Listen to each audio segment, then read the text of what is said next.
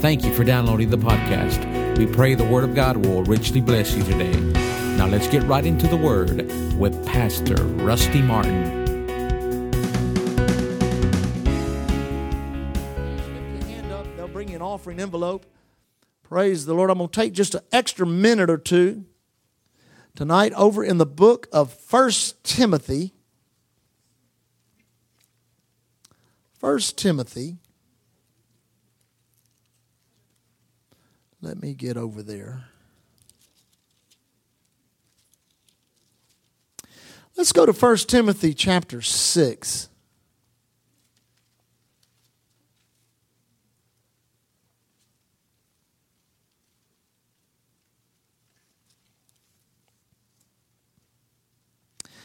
First Timothy chapter 6, verse 6.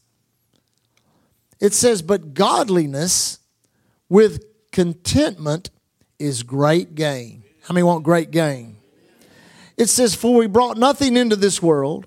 It's certain we can carry nothing out. Having food and raiment, let us be therefore content." Well, you know, you need a little more than food and raiment to make it through life. Amen? It says, "But they that will be rich fall into temptation and a snare, and into many foolish and hurtful lusts, which drown men in destruction and perdition." Now notice what it says in verse 10. "For the love of money is the root of all evil, while some coveted after, they have erred from the faith and pierced themselves through with many sorrows. But thou, O man of God, flee these things. Follow after righteousness, goodness, faith, love, patience, and meekness." Now let me read verses 9, 10, and 11 in the Amplified. I like it in the Amplified. Verse 9, it says, "But those that crave to be rich fall into temptation and a snare, and into many foolish, useless, godless, and hurtful desires that plunge men into ruin and destruction and miserable perishing. For the love of money is the root of all evils. It is through this craving that some have been led astray and have wandered from the faith and pierced themselves through with many acute mental pains." Now, here's the thing. Money's not the root of all evil. The love of money is the root of all evil. The love of money can be summed up in one word. That is greed. Greed will destroy you. Greed knows no boundaries. There are people that have billions of dollars that are greedy. There are people that have no money that are greedy. And it is a love of money. Now, let me tell you why people love money. People think that money can cure all the ails of their life. But I want you to know there are a lot of things that money can't cure. Where's my amens on? I didn't get many amens on that. There's a lot of things that money can't cure. And one thing that I guarantee you is a disease is greed when it gets in you. Now, I was meditating on that today. Listen to this. Greed knows no boundaries. That means it'll get into every area of your life. I mean, it'll control you. It will manipulate you. It will intimidate you. Greed will do that. Greed is a horrible taskmaster. Greed is a lying spirit that says money is the answer. Amen. Greed will drive you. Greed is never satisfied. Greed will sit on the throne of your heart. Greed will promise everything and deliver nothing. Greed will promise everything and deliver. Greed will promise everything and deliver nothing, leaving those motivated by it empty, lonely, and depressed.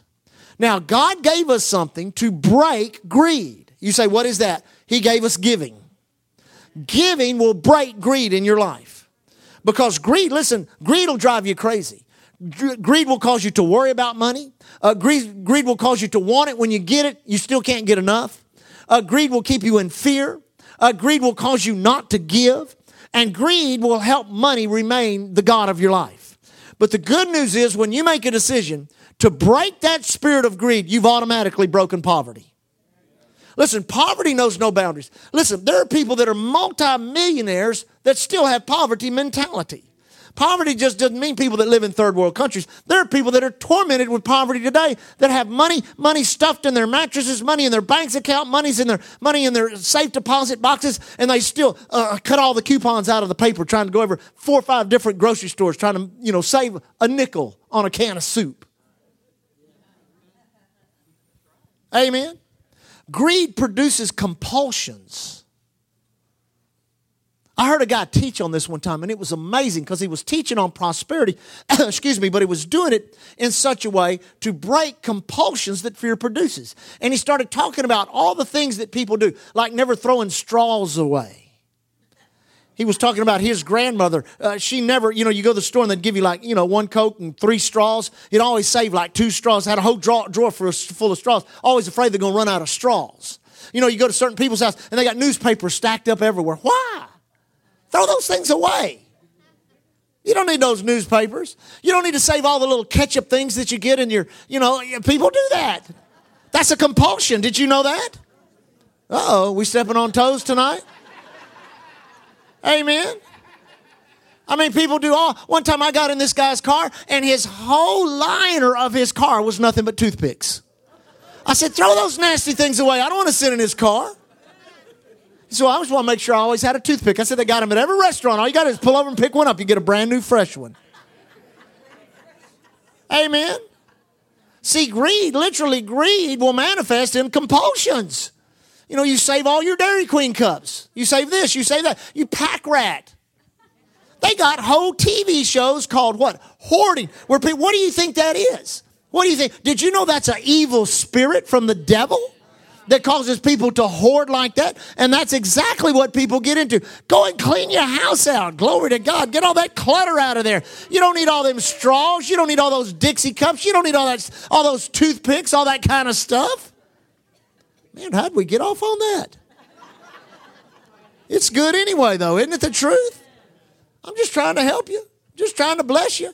No. The love of money is the root of all evil, and the greatest evil is greed. No, greed will always leave you empty, lonely, depressed, wanting more. It's never satisfied. But God says, here you go. You tithe, you offer, you give unto the Lord, you believe God financially. You don't have any more faith. You don't have any faith in the world system, the banking system, lending, borrowing. Your faith is in the Word of God because you know your God supplies all of your need. He is your Jehovah Jireh. As much as He's your Savior. I heard this guy say this the other day. I thought it was really good. He said, one day, I accepted Jesus Christ as my Lord and Savior. He said, about 2 years later, I got sick and I got into the Word of God and I accepted Jesus as my healer. He said, about 3 years after that, I had a financial difficulty and I made Jesus the Lord of my prosperity. And he just started teaching along those lines. And I thought, that is so good. We know we get Jesus when we get saved. We get all the pack. But you got to come to the place where you say, Jesus is my wealth. Jesus is my all in all. He's my prosperity. He took my poverty so that I, through Him, might be made rich. Now, don't get mad if you collect coupons or do this and that. It's good. Listen, it's good to be thrifty, but it's not good to be stingy. And there is a difference. But here's the good news. Your giving and your continual giving breaks that down in your life. Where your faith is not in money, it's not in gold coins, it's not in stocks and bonds. Your faith is in the Word of God. That's the only thing that's going to last anyway. Amen? Praise God. You ready to give this evening? Let's hold up our offerings and make our confession of faith. Say it with me. Ready? 1, 2, 3. Heavenly Father, I thank you for the seed you've placed in my hand. Willingly and obediently, I sow it into the kingdom of God. Thanking you, Lord, that it comes back to me.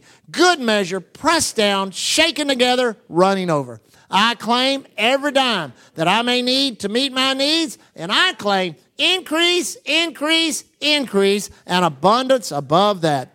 Devil, in the name of Jesus, get your hands off of my finances. Heavenly Father, I thank you according to your word. Angels are released on my behalf, bringing back to me that which my faith appropriates in Jesus' name. All my bills are paid. All my debts retired. We claim every dime we need to preach the gospel here on the island and around the world. Thank you, Lord, for our land and building. Now put your hands up and thank God for it tonight. Hallelujah, Lord. We thank you for our land, for our building. Lord, we rejoice in Jesus' precious name. Praise the Lord. You can receive the offering tonight. Hallelujah.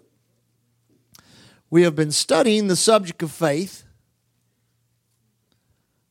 The Bible says without faith it is impossible to please Him. You can go to Hebrews chapter 10. For those that come to Him must believe that He is a rewarder, that must believe that He is God and that He is a rewarder of those that diligently seek Him. We understand by the Word of God that no matter what endeavor we're involved in spiritual things, it has to be by faith. Pray, you have to do it by faith. Worship God by faith. Praise God by faith. Give by faith. Witness by faith. Evangelize by faith. Pray for the sick by faith. Operate in the gifts of the Holy Ghost has to work by faith. Amen. So we've looked at over the past, I don't know how many weeks we've been doing it, just very basic principles of how faith operates. First of all, we determined that God is a just God. He demands faith of believers, of His children, and He's given us information that tells us what faith is, tells us how to use it, and causes faith to come, which is His Word. Amen? Word is full of instruction when it comes to faith. So we saw, number one, faith comes by hearing. Hearing by the Word of God. Hearing is something that goes on beyond your intellect. Hearing is the Word of God dropping into your human spirit. The Word becomes faith when you hear it. For teaching in a Bible school for 13 years, teaching on the subject of faith, I had two different classes I developed. One, Principles of Faith. The other was Faith in Action.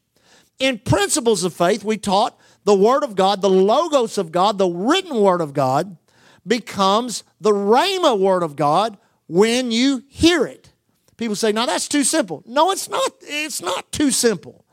It's simple enough to where when you realize that you give your total attention to the Word of God and make a decision not to challenge what it says with your intellect, meditate on it, allow it to be ministered to you, read the Word of God, memorize the Word of God, study the Word of God. The Word of God will drop past your intellect and into your heart. That's the Word that's revealed to you. That's the Word that's real to you. That is the Rhema Word of God. We see in the Word of God that's exactly how Jesus was conceived. When Mary said unto the angel there in Luke chapter 1, be it unto thy handmaiden according to thy word, that's the word Rhema. She heard something. Amen. We know she resisted. Excuse me, when that angel first appeared to her. She resisted what that angel said. She cast in her mind, the Bible said, what manner of salutation is this? And then she resisted again when she considered the impossibility. How can this be, seeing I know not a man? But that angel just stayed with it, kept imparting the word, kept imparting the word, kept imparting the word, till that word broke through the intellect, broke through everything else. And she just I could see her just taking a deep breath and said, I can't figure all this out. All I know is, be it unto thy handmaiden according to thy word. And immediately Jesus was conceived. Same thing with many of the other things that Jesus did when they responded to His word. Remember Peter when they were fishing, when he went down to Galilee and met those fishermen, and Peter said, nevertheless at thy word. Amen. And a reluctant word produced a tremendous amount of fish for Peter and all those that worked in that fishing industry there. So actually, faith comes by the word that's real to you, the word that's revealed to you. Now you got to understand something. God is not withholding revelation from anybody. We see in Matthew chapter 16 where Jesus asked the disciples, whom do men say that I, the Son of Man, am? Well, some say you're John the Baptist, some say you're Jeremiah, some say you're Elijah, one of the other prophets. He said, but whom do you say that I am? Peter jumped up and said, thou art the Christ, the Son of the living God. Jesus turned to him and said, blessed. Everybody say blessed. That's the word empowered. Blessed art thou, Simon Bar-Jonah. Flesh and blood hath not revealed it unto thee, but my Father that is in heaven. If you know that Jesus Christ is Lord and Savior, you've been visited by God. You have had a visitation. People say, I didn't have a dream. I didn't see a vision. No. God has visited your human spirit and left a piece, a residue of Himself on the inside of you. You know that He is the Christ, the Son of the living God. You did not get it from Pastor Rusty. You didn't get it from the radio preacher. You didn't get it from the television preacher. You got that from God. Now, everything else God wants you to have, He wants to reveal it to you. But you've got to ask, you've got to knock, you've got to seek, and in so doing, faith comes. Then we looked at the primary way in which faith is released, is through confession. You must learn to speak the word. We've said this for years around here. You allow your mouth to feed your heart faith when you don't need it, so your heart can feed your mouth faith when you do need it. That's like you every day in your prayer time, you walk around or kneel or whatever you do, but you lift your hands, you worship God, you thank Him for His word, and say you're healing. Say you're confessing healing scripture. You're not sick. There's no symptoms in your body. You've had no doctor's report. But, for the last 2 years, Father, I thank you. Jesus was wounded for my transgression, bruised for my iniquity. Chastisement of my peace, by His stripes I am healed. The law, the Spirit of life in Christ, sets me free from the law of sin and death. Thank you, Heavenly Father. I've been delivered from the power of darkness, translated in the kingdom of your dear Son. Thank you, the same Spirit that raised Christ from the dead. It dwells in me. It quickens. It makes alive. I thank you, Lord. I thank you for your healing. Well, see, that healing power is working in your spirit. Then you wake up one morning and symptoms are attacking your body. Well, now you kind of switch your gear.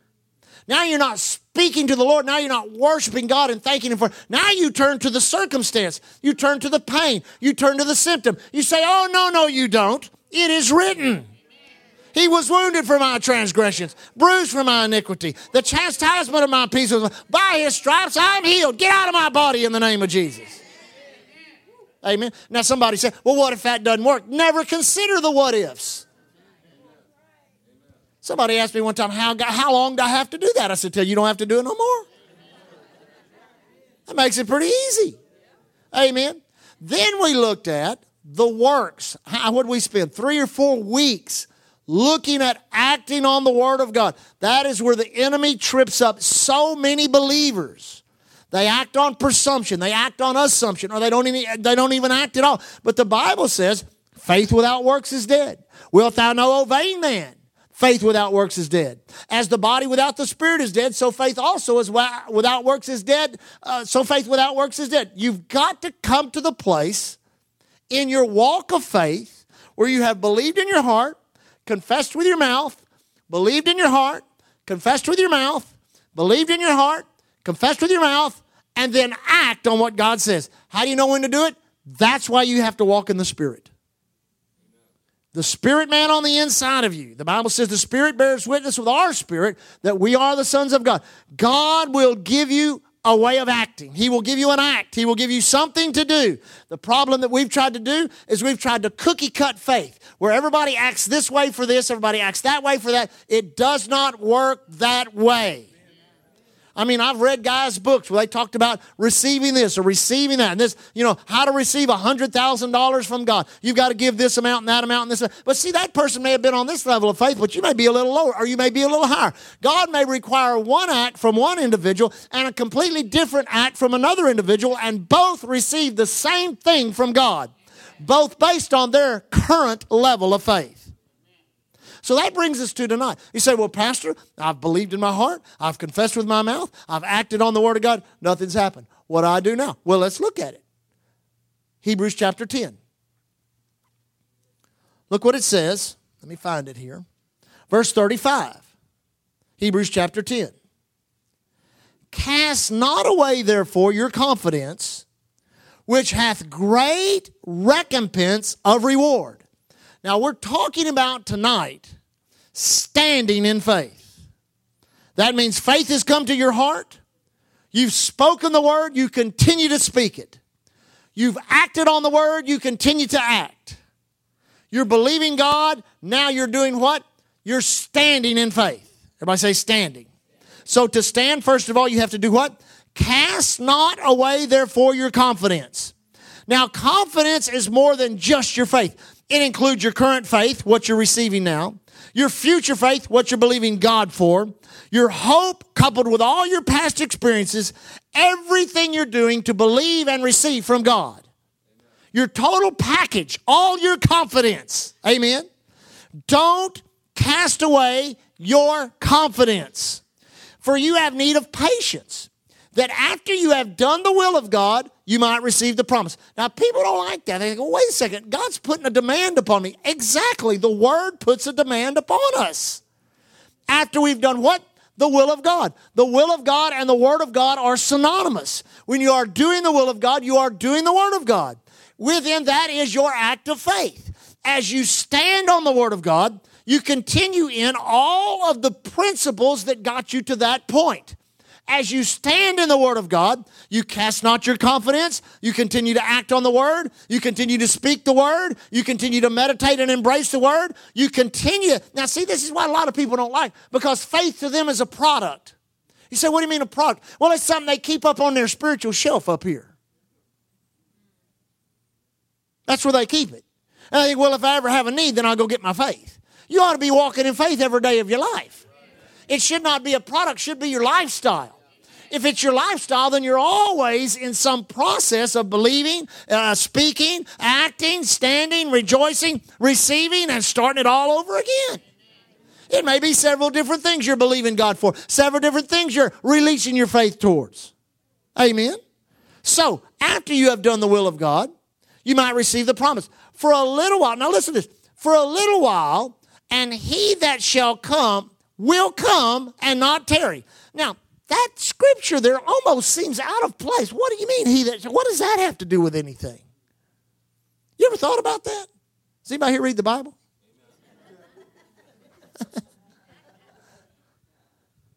Now notice it. Let me read that again. It says, for yet a little while, and he, if that's not capitalized in your King James, please capitalize that H. That's talking about Jesus. He that shall come will come and not tarry. Now, he's saying this.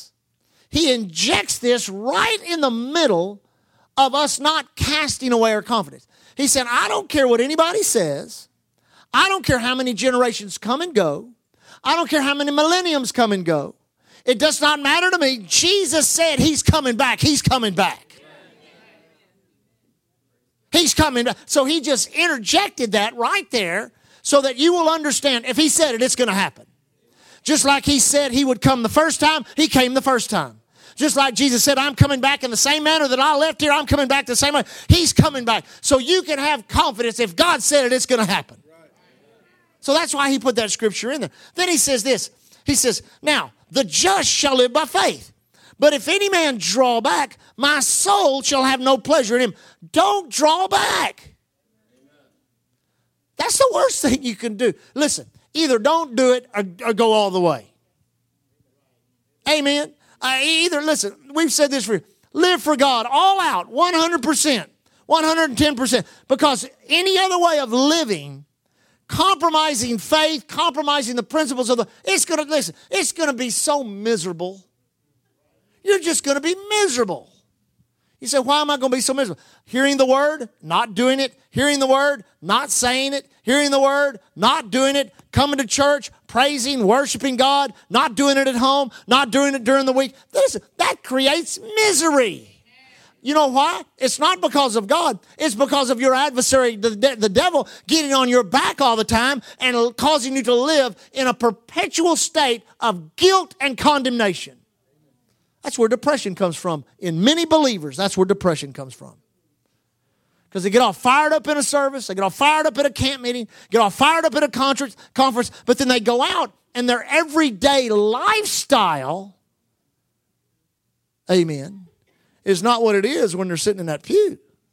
Their Bible doesn't open but on Sundays and Wednesdays. Their Bible doesn't open except when they need. But you've got to make a decision. I'm going to live this thing every day. The Bible says the outward man perisheth, but the inward man is renewed what? Day by day by day by day. Start where you're at. Don't try to pray 5 hours a day and study the Word of God 2 hours a day. Start where you're at. If you get up in the morning and read the Bible for 5 minutes, pray for 10. Start somewhere. Start a life of faith, living for God.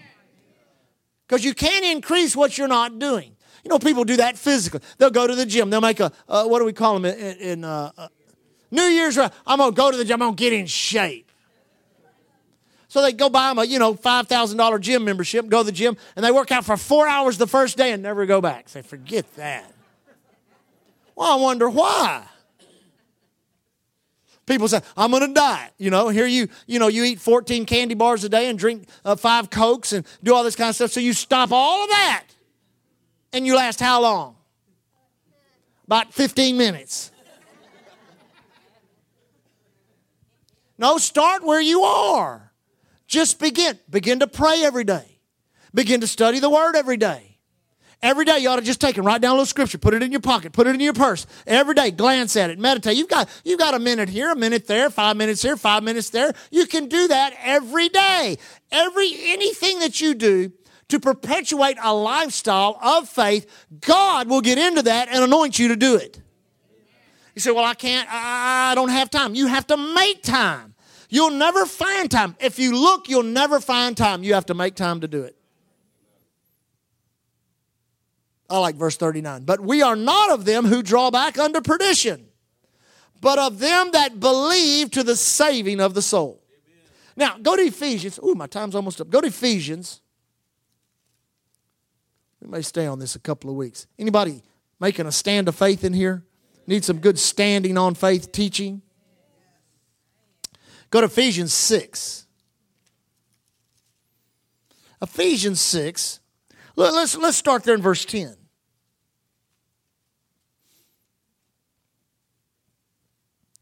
It says, finally, my brethren, be strong in the Lord and in the power of his might. Put on the whole armor of God, that you may be able to stand against the wiles or the devices or the traps of the devil. Everybody say the devil. For we wrestle not against flesh and blood, but against principalities, against powers, against rulers of the darkness of this world, against spiritual wickedness in high places. Now, let's just stop here for a minute. This will help you. This scripture right here, a lot of the warfare people use this scripture to tell us we're in a warfare. But the Bible does not say we war. It says we wrestle. Now, if you'll go study the difference between the two words, a war is a conflict with an undetermined outcome. You know, you that are studying, have studied American history, and I guess in the 8th grade they studied again in one of the grades in high school. If you study World War II, there was not a determined outcome until April of 1945 in Europe, and until August, actually September, when they signed it in the harbor of Tokyo Bay, September of 1945 over in Tokyo. Now, those two incidents in those months, that showed the determined outcome was settled. The Axis powers lost, the Allies won. Changed the complexion of the world. Amen. But up until then, there was a question, especially in those early years. People were freaked out. They didn't know. The whole West Coast was on. They didn't know that Japan wasn't going to invade the United States coming to the West Coast. In Hawaii, they thought they were going to get invaded that night or the next morning after the attack on Pearl Harbor. 2 or 3 months, 4 or 5 months into World War II, man, I'm telling you, we had defeat after problem, after this, after that. Man, I'm telling you, we had all kinds of disaster. Things weren't going well. If you studied American history. The determined outcome was not, we were at war. I mean, we did not know if we may be learning to speak Japanese or German. We had no idea. But we stayed with it, and people prayed, believed God, and soldiers went, men fought, men died, and eventually the outcome was what? Victory. Now listen, Jesus won the war. He gave us the victory. The determined outcome was not yet settled. The Bible says if the princes of this world would have known, they would have never crucified the Lord of glory. Amen. The devil did the stupidest thing he could ever do. Now listen. Satan does not live in hell. Are you with me? He does not live in hell. He's loosed on the earth and in the heavenlies. But hell is his seat of authority.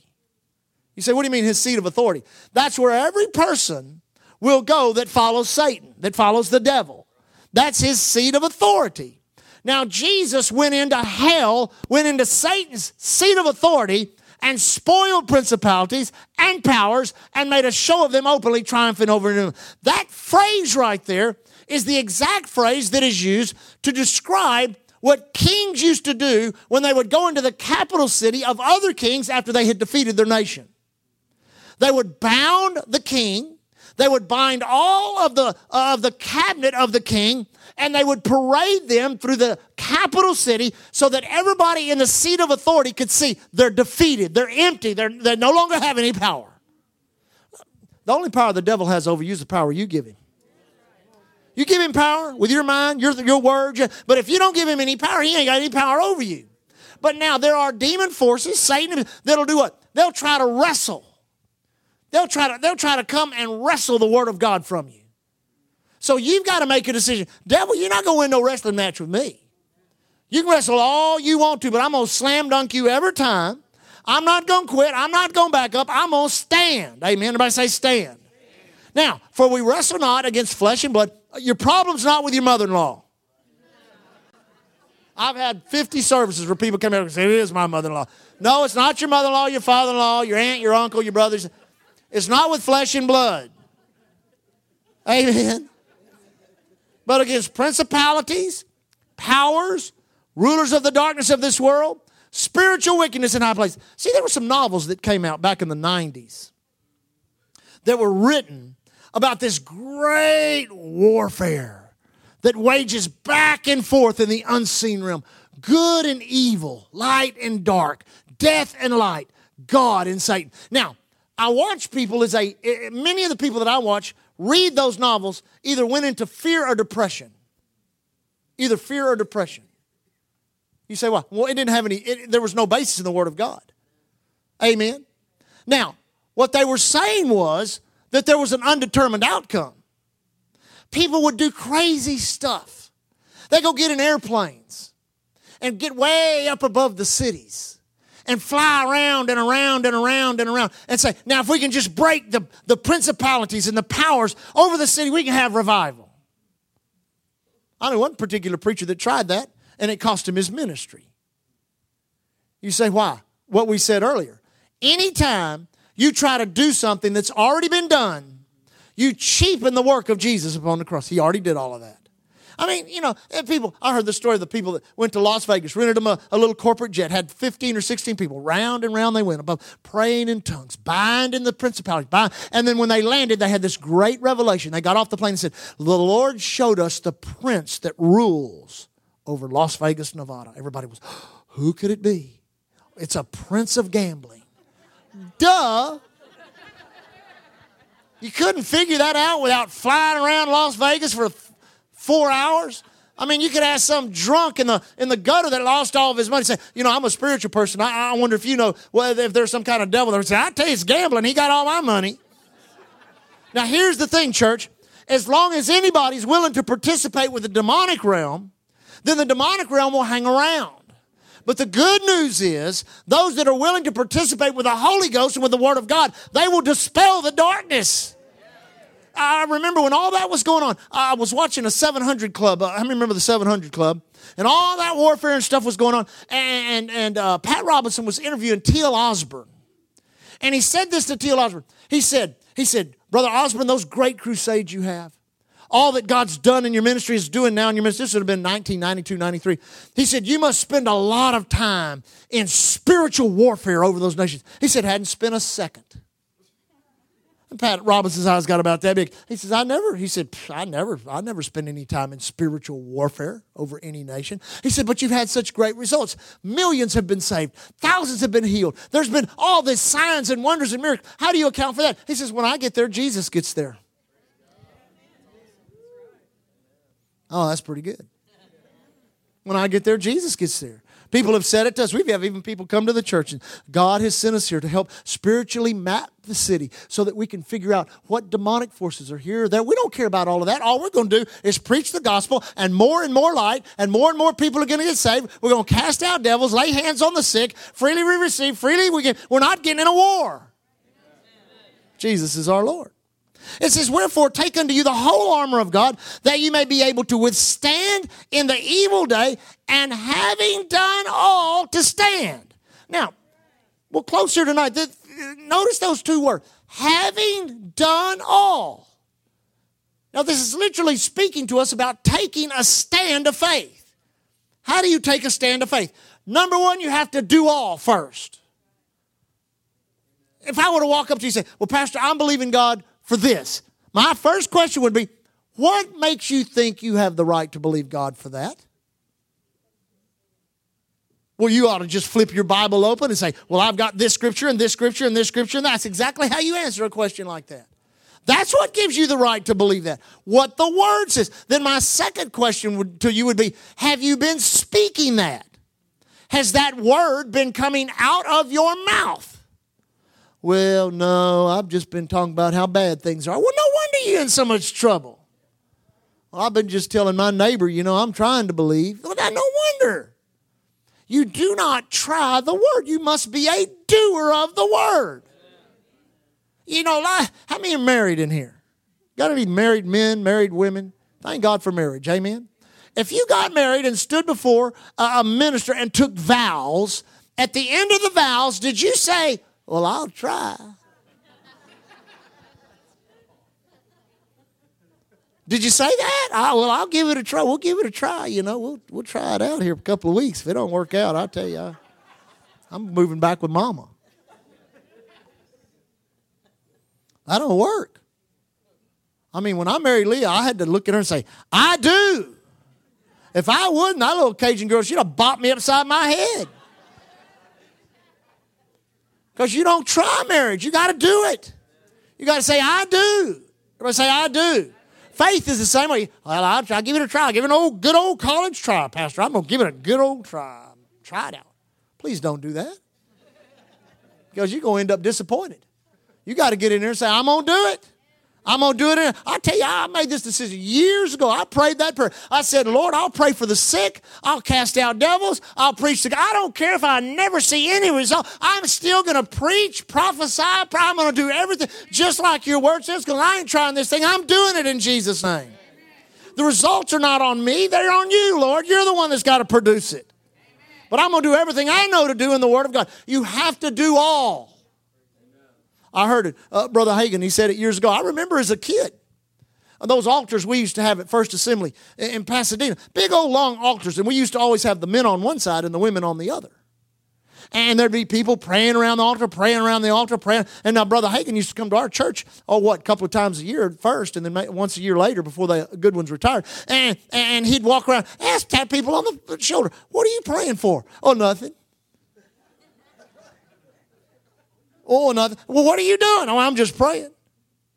What are you praying for? Well, no. He said, I noticed that every person that prayed for nothing never failed to receive exactly what they're praying for. What are you standing for? What are you praying for? What do you believe in God for? Amen? I just want a blessing. What does it mean? What does it mean? Well, I just want God to bless him. What does it mean? I remember Brother Shambach, he came to Lakewood when I was in Bible school there, and he gave the testimony of praying for a guy. He was using the be specific in your faith. Be specific in your prayer. He said that he was in Philadelphia, had his tent up, was praying, and a guy came forward and he said, what do you want from the Lord? He said, I want a job. He said, I laid my hands on him. I said, Lord, give him the best $7 an hour garbage collecting job in Philadelphia. He said, the guy pushed me away. I said, no. He said, I'm a computer analyst. He said, why didn't you say so? He said, so he said so. He said, well, I want a job as a computer analyst. And he said, he got that guy's tithe. He said, the guy got a great job. Sent him the first tithe check. Amen? No, what are you standing for? What is your stand of faith all about? What's it for? Healing? Okay, healing. Prosperity. Praise God. Get specific. Get specific. What exactly are you believing God for? Because then you can do all. And once you've done all, then you can stand. And we'll pick it up next week and see where God has equipped you by the Word. What? Every part of the armor of God is made up of the Word of God to equip your mind, your heart, the places you go, the things that you do. It literally, your strength, your core strength, everything about the Word of God will arm you and equip you to make a stand of faith, no matter what it's for. God's already put it in here. Amen? You love the Lord? Well, lift your hands up and thank Him tonight. Father, we thank You for Your Word. Thank You for Your blessing, Lord. Thank You for Your anointing, Lord. Thank You for the entrance of Your Word, bringing light and life to each and every one of us tonight. And Lord, as we leave this evening, we exercise our faith for safety and protection. Thanking You, Heavenly Father, there shall no evil befall us, neither shall any plague come nigh our dwelling place. Rejoicing that you, Lord, give angels charge over us. Therefore, as we travel on the highways, the airways, the seaways, the railways, any other way of travel or transportation, whether it be for our business, whether it be for pleasure, whether it be for recreation, thank you that we are protected. Lord, in the righteous labor of our hands, whether it be in the medical field, educational field, whether it be up in the plants, up in. Thank you for joining us today. We trust that you enjoyed the podcast. For service times and special events, visit our webpage at www.islandchurchgalveston.com. You can contact us by phone at 409-770-9113. We are located at 2411 69th Street, Galveston, Texas. And remember to keep looking unto Jesus. He is the author and the finisher of our faith.